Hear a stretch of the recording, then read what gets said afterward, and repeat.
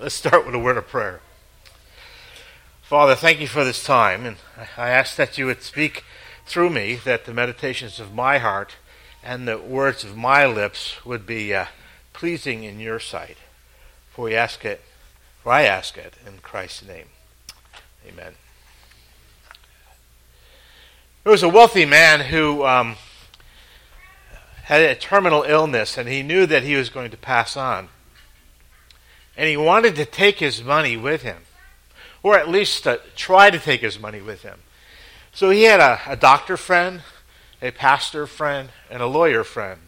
And so what he did is he gave each one of these gentlemen $100,000. And he said to them, when I pass, what I want you to do is to take the $100,000 and bring it up to the casket and put it inside the casket. So when I get buried, I'll feel like I've taken the money with me. So, unfortunately, he eventually passed on. And sure enough, at the funeral, each of those gentlemen came up and put in their little packet of money. They got together after the funeral, and they were talking. And the future Jimi Hendrix right there. They got together after the funeral, and they began to talk. And finally, the doctor had to confess. He said, "I have to confess to you, I kept $25,000 to myself." And the pastor smiled and said, "Yeah, I have to too. I kept $20,000 for myself." And the lawyer looked at him and said, "Some friends you are, you deceitful cheats. I wrote a check for the entire amount of $100,000. You can't take it with you." And that lawyer understood that. You'll never see a U-Haul behind a hearse, right? The stuff that we have remains here. My mother was an antique dealer for 31 years, and I can remember going to various antique shows, and Brimfield, for example. I remember one time particularly, I was standing out there looking across this field of all these antiques that are like over 100 years old, and realizing that these are just possessions of people that lived over 100 years ago, and they're gone.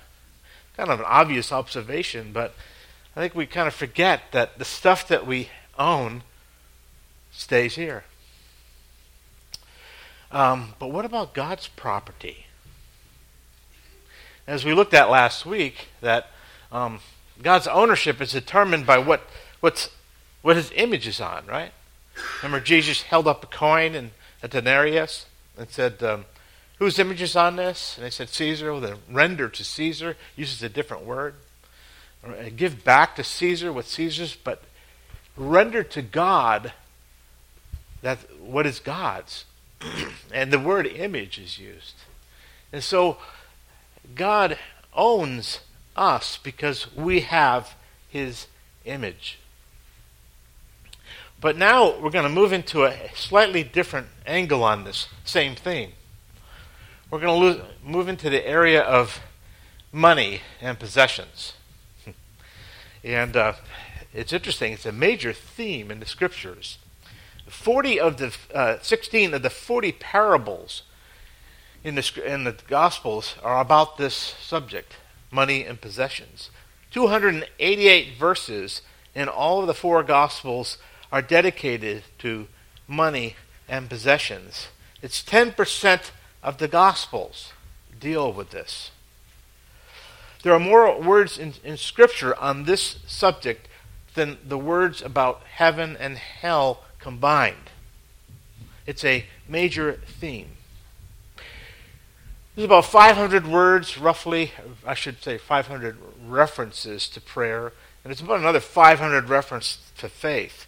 But there are over 2,000 references to money and possessions in the Scriptures. A major theme. And it should be a major theme in our lives too, right? I mean, we're in a Western culture especially, as I said last week, and if we're not worried about our next meal and we have a roof over our head, we're more wealthy than 90% of the rest of the world. The rest of the world is looking often for where the next meal is coming from. But as soon as I mentioned money and possessions, we kind of get a hardening of the attitudes, don't we? Because it says a lot about us. What we spend our stuff on, our money on, and the stuff that we accumulate. It says a lot about us. Charles Ryrie, who I was a privilege to know, said this about money and possessions. How we use our money demonstrates the reality of our love for God. In some ways, it proves our love more conclusively than depth of knowledge, length of prayers, or prominence of service. These things can be faked, but the use of our possessions shows us up for what we actually are. And of all the things and all the people that Jesus could have used to demonstrate this principle to us, he uses a widow, and a poor one at that. But let's first look at the context of Mark and see where she sits in this. As you know, I remember from last week, Mark is about a gospel of fellowship. It's a way in which a disciple is to follow Jesus Christ. And so in the first 8 chapters of Mark, we see that Jesus is demonstrating who he is. He's authenticating what he came to do and who he was by all of the miracles that he performed and the various boat scenes that he constructed with his disciples in order to build their faith, to help them to be convinced about who he was. And in chapter 8, Peter gets it, right? Peter confesses to Jesus and to the rest that you are the Son of the living God. You are the Messiah, the Son of the living God. So in chapter 8 to 11, what we see is that Jesus is trying to show his disciples what his mission is. Now you're convinced about who I am. Now I want to show you what I'm here to do. And they don't get it. He gives 3 passion predictions. He tells them that he's going to be turned over to the Sanhedrin. He will be scourged and nailed to a cross and die. And on the 3rd day, he will rise again. They don't get it. He says it 3 times to them. And they don't get it. So now in chapter 11 to 16, he moves from trying to convince them of his mission. And I'm not saying that nobody got his mission. There were certain people that did get his mission, but the disciples didn't get it. So in chapter 11, you have the triumphal entry. All the way to chapter 16, you have what is going on here is that Jesus is trying to tell his followers that in order to follow me, you have to follow me with everything. You've got to follow me with all of your heart. You have to remain steadfast and faithful to me in the midst of what I'm going through. It's interesting that John Mark wrote this gospel. He's the same person who deserted Paul and Barnabas in one of their missionary journeys. He was also considered a disciple of Peter, who also failed Jesus as well. And so he has the leg up on us all by knowing what it means to fail. And I'm sure we all know what it means to fail Jesus in some capacity or another. But what he's laying down for us are not easy things. They're not easy truths. It's going to be easy for me to communicate it to you, but it's going to be very difficult for all of us to live out. Because he's going to talk about ownership. So let me pick up where we're going to focus on today in chapter 12 at verse 35. And Jesus taught in the temple. He said, How can the scribes say that the Christ is the son of David? David himself and the Holy Spirit declared, The Lord said to my Lord, Sit at my right hand until I put your enemies under your feet. David himself calls him Lord, so how is he his son? And the great throng marveled, heard him gladly. And in his teaching, he said, beware of the scribes who like to walk around in long robes and like greetings in the marketplace, and have the best seats in the synagogues and the places of honor at the feasts, who devour widows' houses, and for a pretense make long prayers. They will receive the greater condemnation. And he sat down opposite the treasury and watched the people putting money in the offering box. Many rich people put in large sums, and a poor widow came and put in 2 copper coins, which make a penny.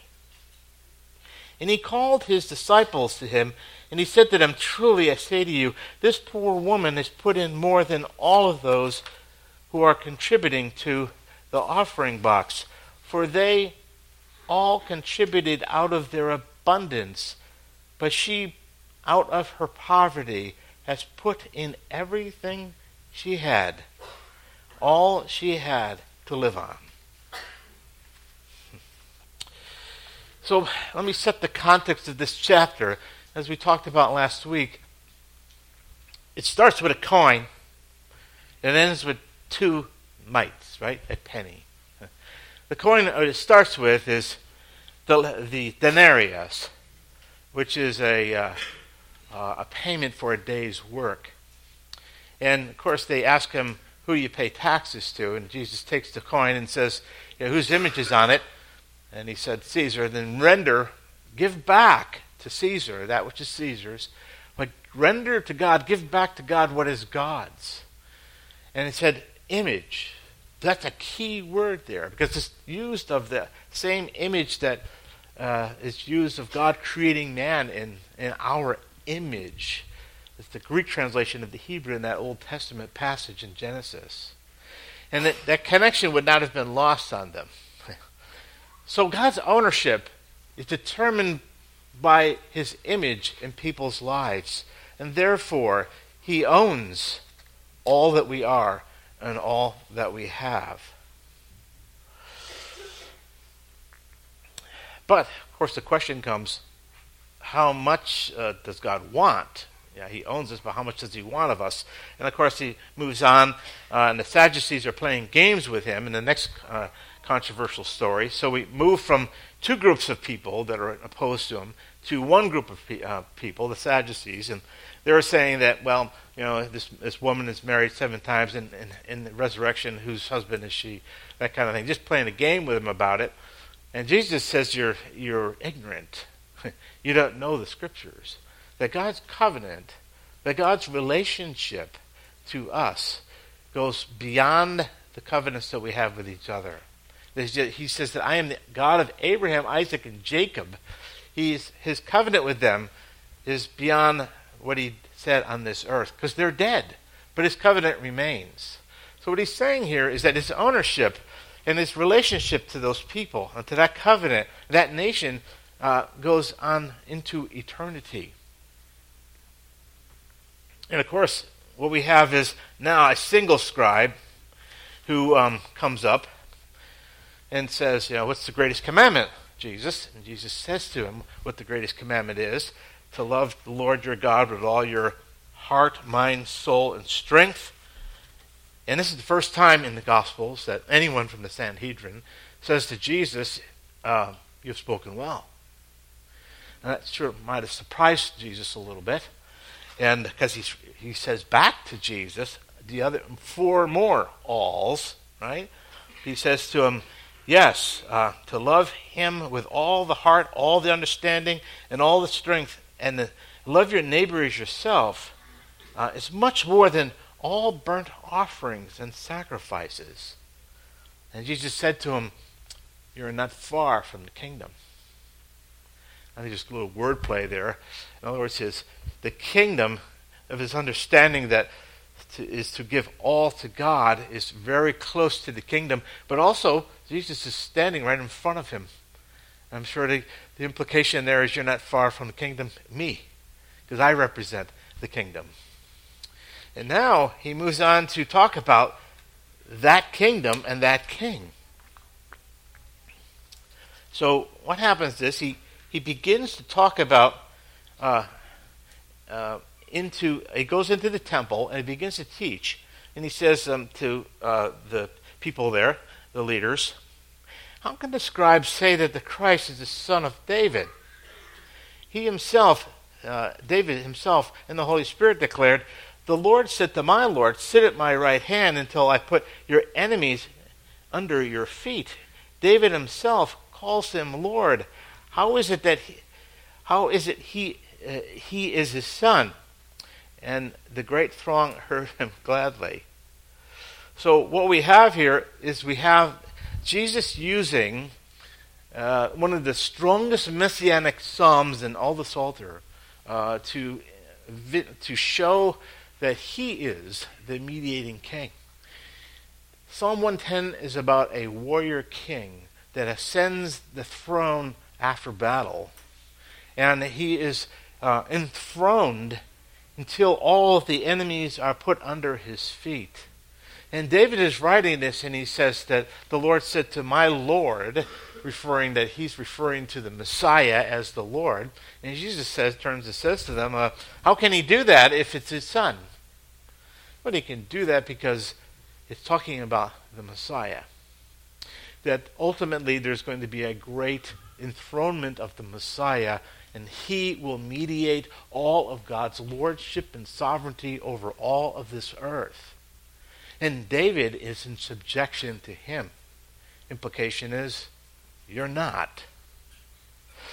So here we have, once again, a connection with ownership. With the coin, we have the connection with the image of God being the owner. With the scribe, we have the fact that because he is that ownership, we are to love him with everything that we have. And in this we have the enthronement of the king himself. And with that authority, with that enthronement, with that sovereignty, we are to subject ourselves to him. Now, he moves on to give us a warning. He says to the people, beware of the scribes who like to walk around in long robes and like greetings in the marketplace, and they have the best seats of the synagogues and the places of honor at the feasts. They devour widows' houses and for a pretense make long prayers. They will receive the greater condemnation. There's three words I want to point out to you. Notice what he says. They have the best seats. Same word used, referring to the greatest commandment, the best. Translated a little differently. And then you see again, honor, connected to the same concept of the greatness of what is the greatest commandment, right? And then the latter part, he says they will receive a greater condemnation. Exactly the same word used of the greatest commandment. Jesus' point here is those hypocrites are not fulfilling the greatest commandment. They are not loving God with all their heart, mind, soul, and spirit. They are basically doing things hypocritically.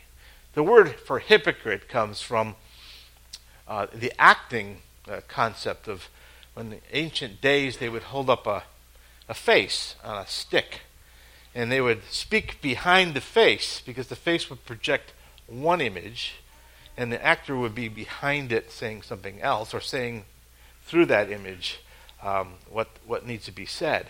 So there's this dichotomy between what the person is and what the person says. Now, we're all hypocrites in recovery, right? My non-Christian friends often say to me, I don't like the church because it's full of hypocrites. And I said, well, you're right. It's true. We fail to live up to what we believe in. We really do. But tell me, do you live up to everything that you believe in? Well, no. Nobody does. Well, okay, then then you're in the same boat we are. We're all in recovery.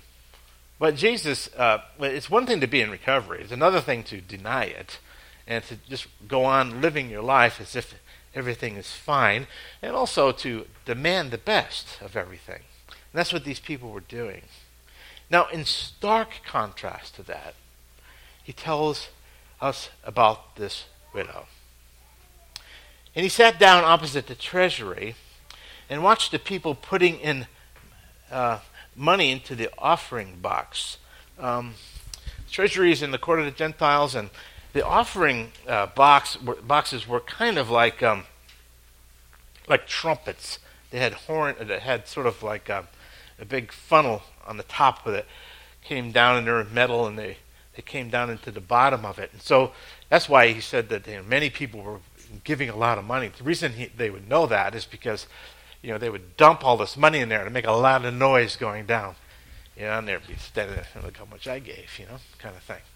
And he notices this poor widow, probably, maybe the same kind of widow that in the verses above, the Sadducees devoured their houses, it says.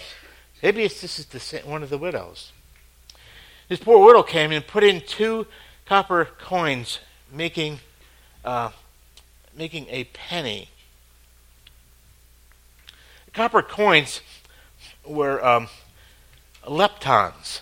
They're called leptons, and they were about 2% of the daily wage of a denarius. All right, so let's put it in modern terms.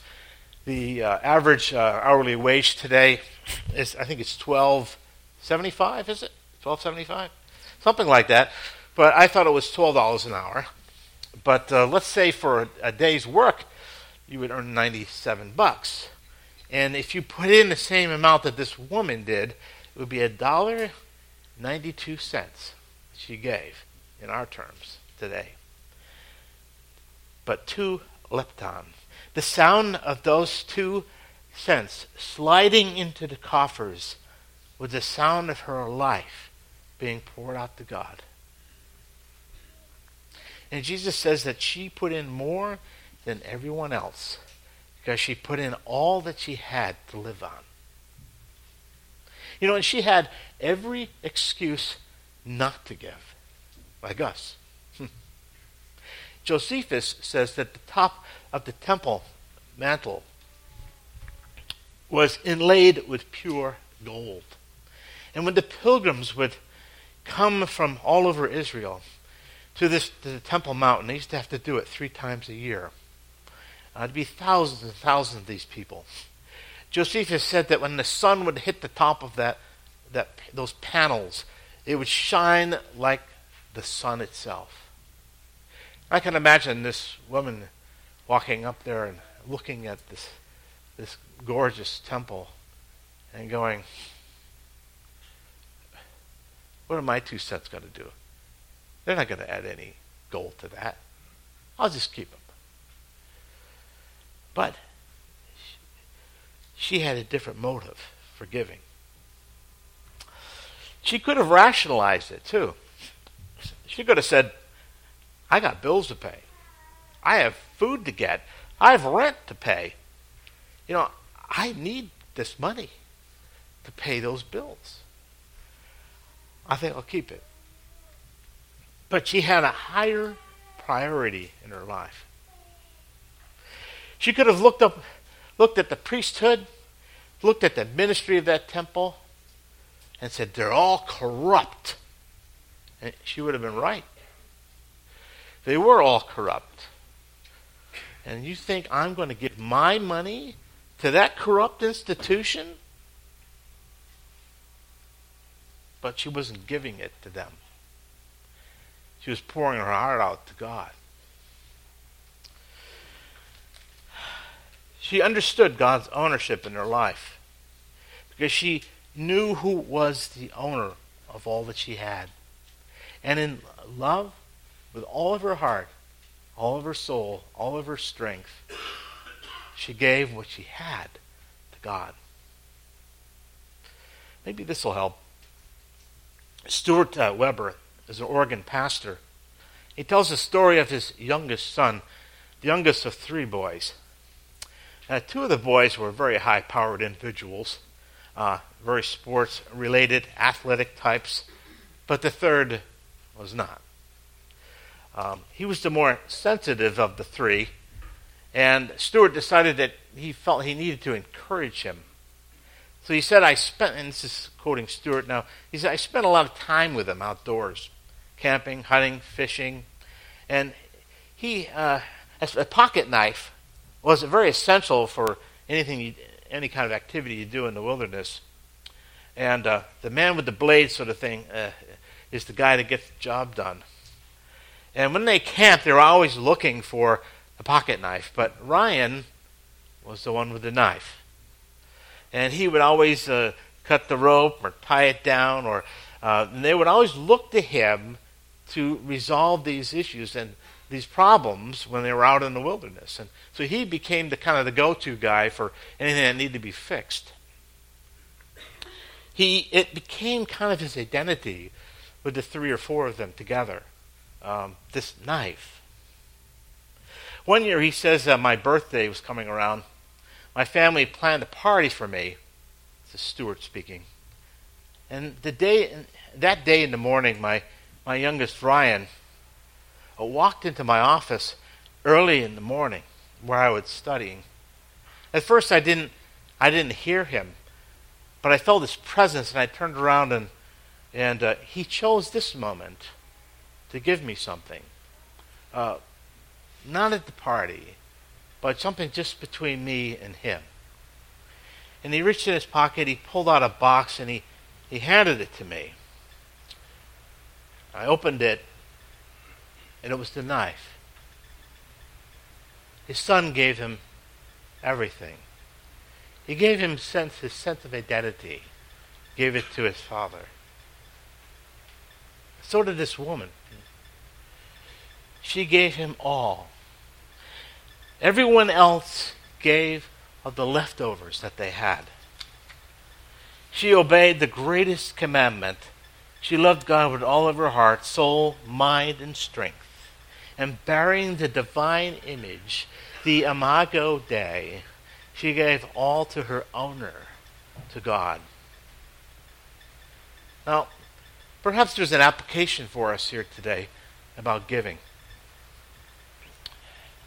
Now, I don't believe that the tithe is enforced today. I know that's a difference of opinion. Someone might think that the tithe is enforced. That's okay. But I don't think it is. And if you're a person of this church and you call this church your home, then you need to be involved on a regular basis of giving to this church. I don't care about the amount. Whether it's 10% or less or more, that's really not the issue. The issue is that you have a routine faithfulness to give to God on a regular basis. If you call this church your home, by the way, if you're a guest here today, I'm not asking for your money. By the way, most people think that, guests think that when they come to the church, the number one thing that we want from them is money.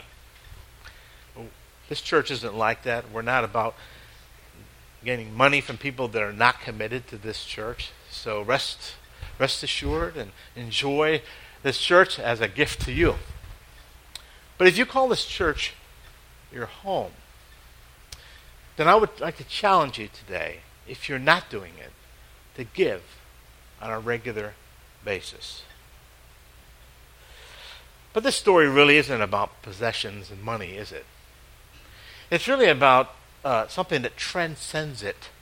It's about acknowledging God's lordship and ownership over all that we are. It's really what it's about.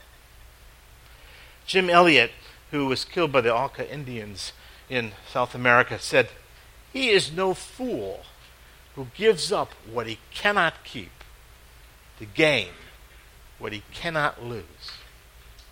Let me say that again. He is no fool who gives up what he cannot keep to gain what he cannot lose. And I want to give you an opportunity today to acknowledge to God that he owns everything that you have. Now, I have a little heart right here. Okay? And they're in the little bowls on each side here. And what I want you to do is that during the communion, when we start singing again, if you have made a decision to acknowledge God's ownership over all of your life, I want you to take one. Now, if you're not there yet, I understand that, and that's not an issue, but don't take one. But if you have done that, or you want to do that now, then take one. And I want you to take it with you during the week, during the month, during the year, and put it somewhere where you can look at it and say, acknowledge that God owns my heart. God owns everything that I have. It's the way of the cross. It's the way of a disciple to effectively follow Jesus in the midst of suffering, in the midst of opposition, is that we give everything to God and we follow Jesus Christ to where he is going. It is the way of the cross. I like what Isaac Watts said, when I survey the wondrous cross on which the Prince of Glory died, my richest gain I count but lost, and pour contempt on all my pride. Were the whole realm of nature mine, that were at present far too small. Love so amazing, so divine, demands my soul, my life, my all. Let's pray. Father, these are difficult truths, but we as a congregation, as people who love you, help us to give over to you all that we have. And Lord, we know that this is a gradual process, that some things hurt to do this, to give over our mates, our children, our relatives, our father, our mother, our brother and sisters. That's really hard to do. And sometimes it's even hard to give over the stuff that we've accumulated. But I ask that as we take these hearts, as we look at what you've done, as we look at this woman who gave everything, may it be an example to us, so that we would be so enamored by your love that's so much for us, that we would give our soul, our lives, our all to you. For we ask it in Christ's name. Amen.